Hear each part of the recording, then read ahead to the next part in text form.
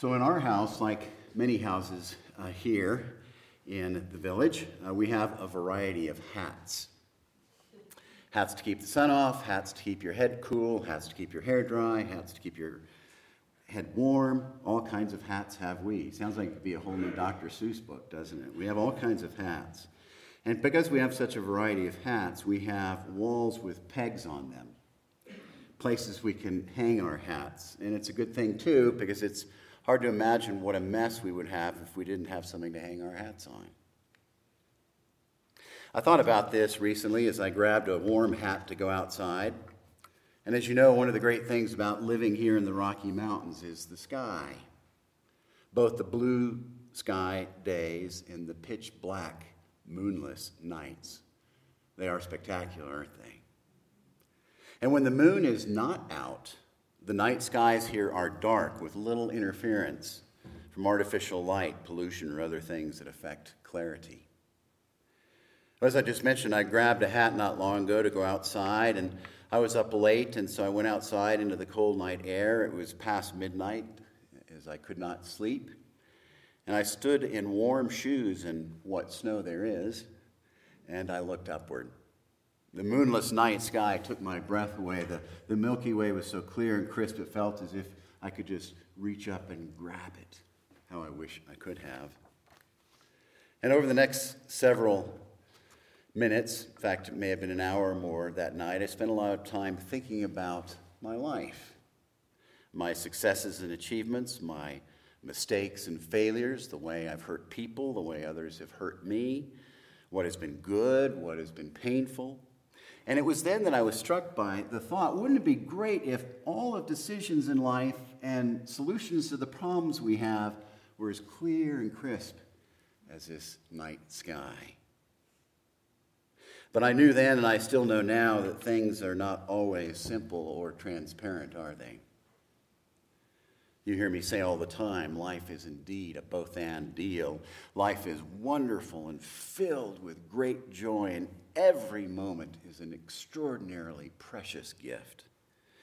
And most of us, if not all of us here, have been blessed throughout our time here on this planet in incredible, astonishing ways, if you just think for a moment of all the blessings we've had. Yet despite this, I often feel sad about the human condition and even despondent at times over what so many people have to go through.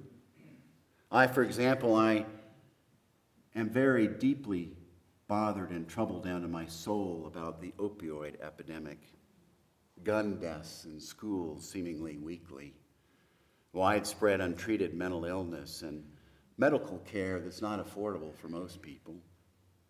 And how often we forget that no one is immune from what life doles out now and then. This obvious truth is just a reality that we will, or each of us will have tough stuff to deal with. And it's clear to me that having faith does not preclude any of us from experiencing pain or hardship or raw deals. Scripture doesn't say that if you follow Jesus, life will be easy street. It doesn't say that anywhere. In fact, Jesus said, pick up your cross and follow me. In the book of the prophet Isaiah, we run into a reference to one of the most painful stories in all of Scripture, a story when life was far more than simply difficult. You may remember that for 400 years, the people of Israel believed something. They trusted to their core that the dynasty that God, through King David, established would last forever.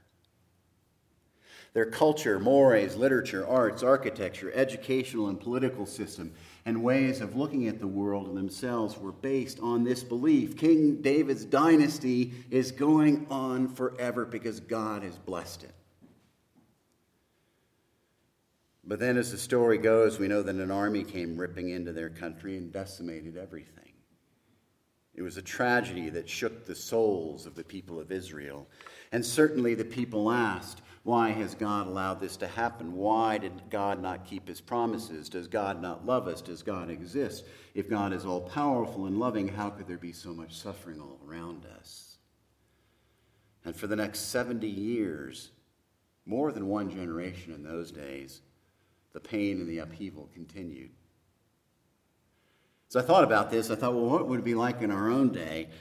Imagine America going away and everything we've known since its inception.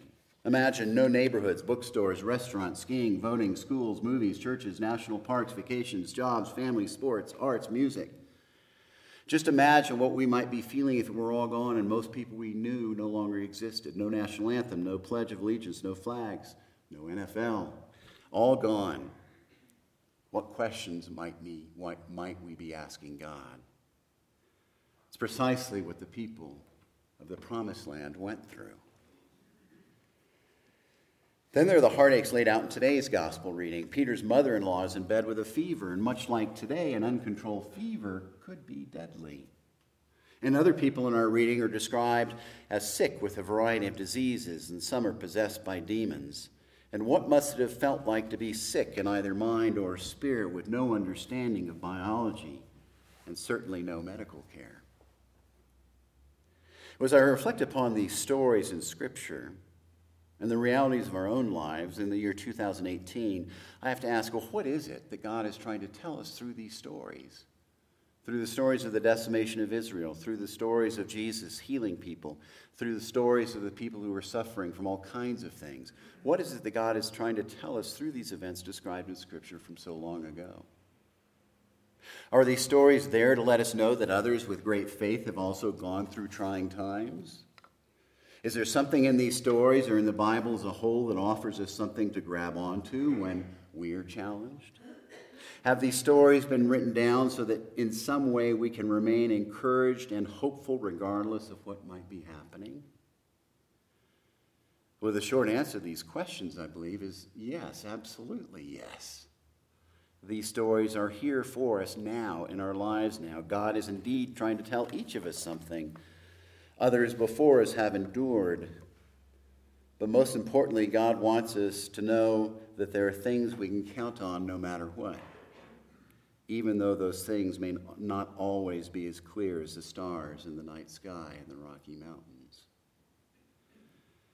So as Christians, while there's a lot I could get into this morning, I just want to briefly mention 3 points to keep in mind, 3 things to keep in mind whenever it is that we are hurting in part of our lives, or we're struggling with something, or hurting with something, or simply looking for direction when we don't know what to do. 3 anchor points to remember when we hit a bump or something unexpected that flies into our lives. 3 things like a wall with solid pegs we can hang our hats on, so to speak, when the journey gets rough. The first is that God is in the thick of it with us. There's a great little book that I've referenced in other places in that book. It's a little book, but it's so full of everything. The title of the book is Your God is Too Small. Perhaps you've read it, and here's an excerpt. If a person is in charge of 50 people, she can easily make herself familiar with the history, character, abilities, and peculiarities of each person. If she is, however, in charge of 500 people, she may be still able to take interest in people, but it's almost impossible for her to know and retain in her memory personal details of the individual. If she is in charge of 5,000 people, however, she may be wise and benevolent, but she cannot attempt to know the people as individuals. And the author of the book goes on to suggest that many of us have this view of God. A view of God that says if God is in charge of billions of people, let alone the whole universe, then there is no way that God can take a deep personal interest in me. God must simply be too overwhelmed and busy, like an overworked and harassed telephone operator. That tells us when the book was written. What's a telephone operator? What's a telephone?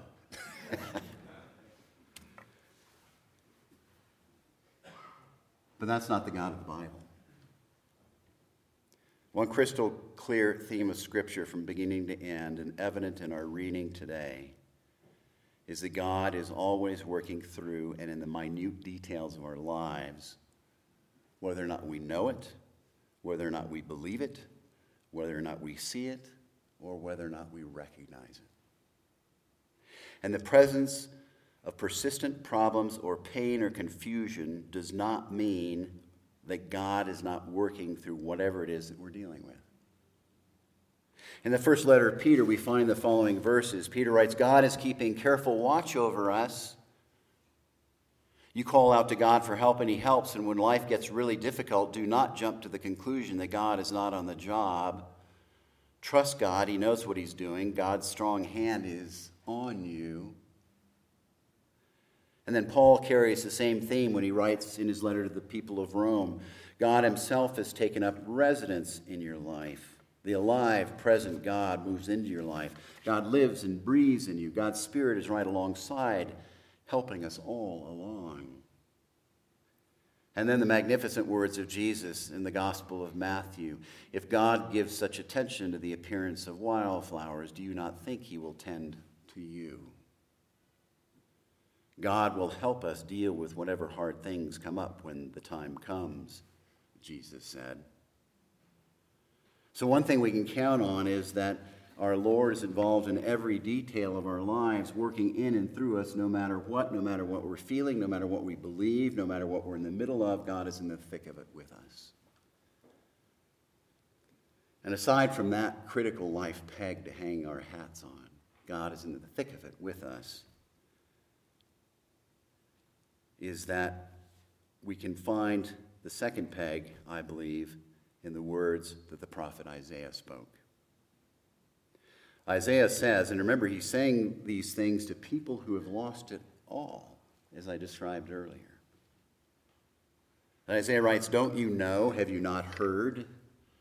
The Lord is the everlasting God, the creator of the ends of the earth. He does not grow weary or tired. His understanding is beyond reach, giving power to the tired and reviving the exhausted. And those who hope in the Lord, Isaiah writes, will renew their strength. They will fly up on wings like eagles. They will run and not be tired. They will walk and not be weary.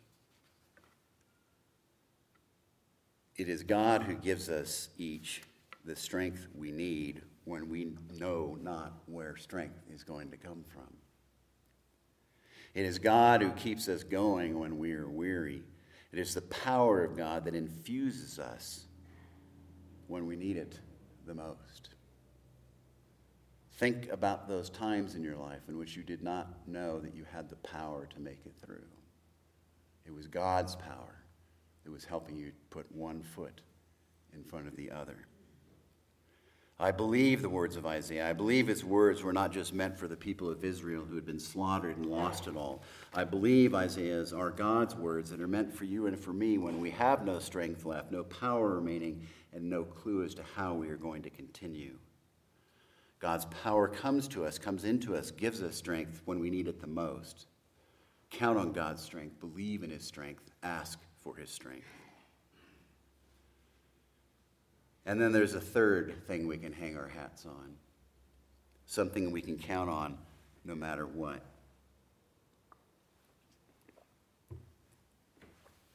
Our future is secure, and our destination is known. Just think about that.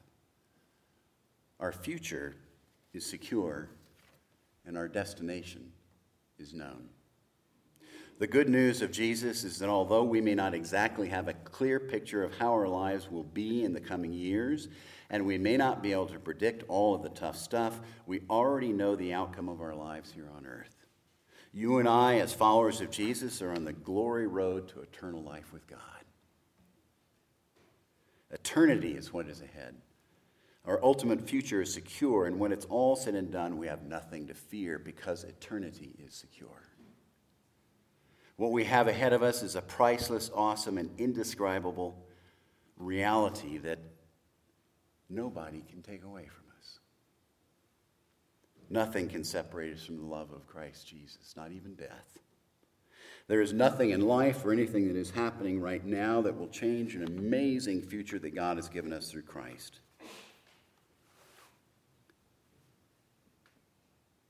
This doesn't mean, however, that we should live for that day. God wants us to live for this day. Live right now, fully and with gratitude, living with the knowledge and the hope and the confidence of what lies ahead. You may remember the great line from a sermon of another far better preacher than me who one day said, "It may be Friday, but Sunday's a-comin'."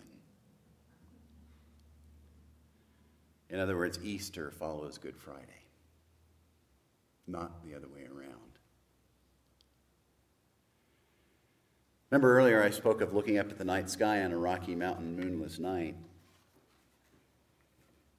I invite each of us sometime soon to go outside on an evening, whether or not the moon is out, to gaze at the beauty, to ponder the expanse, to take note of all that is good and right and wonderful and true and joyful in life, to give God thanks for all that is good and is indeed a blessing. And as we gaze up at a night sky, I invite each of us to allow ourselves to feel our comparable size. And as we do so, let us remember it's the one who created it all, whose vastness is beyond comprehension, that is in the thick of it with us.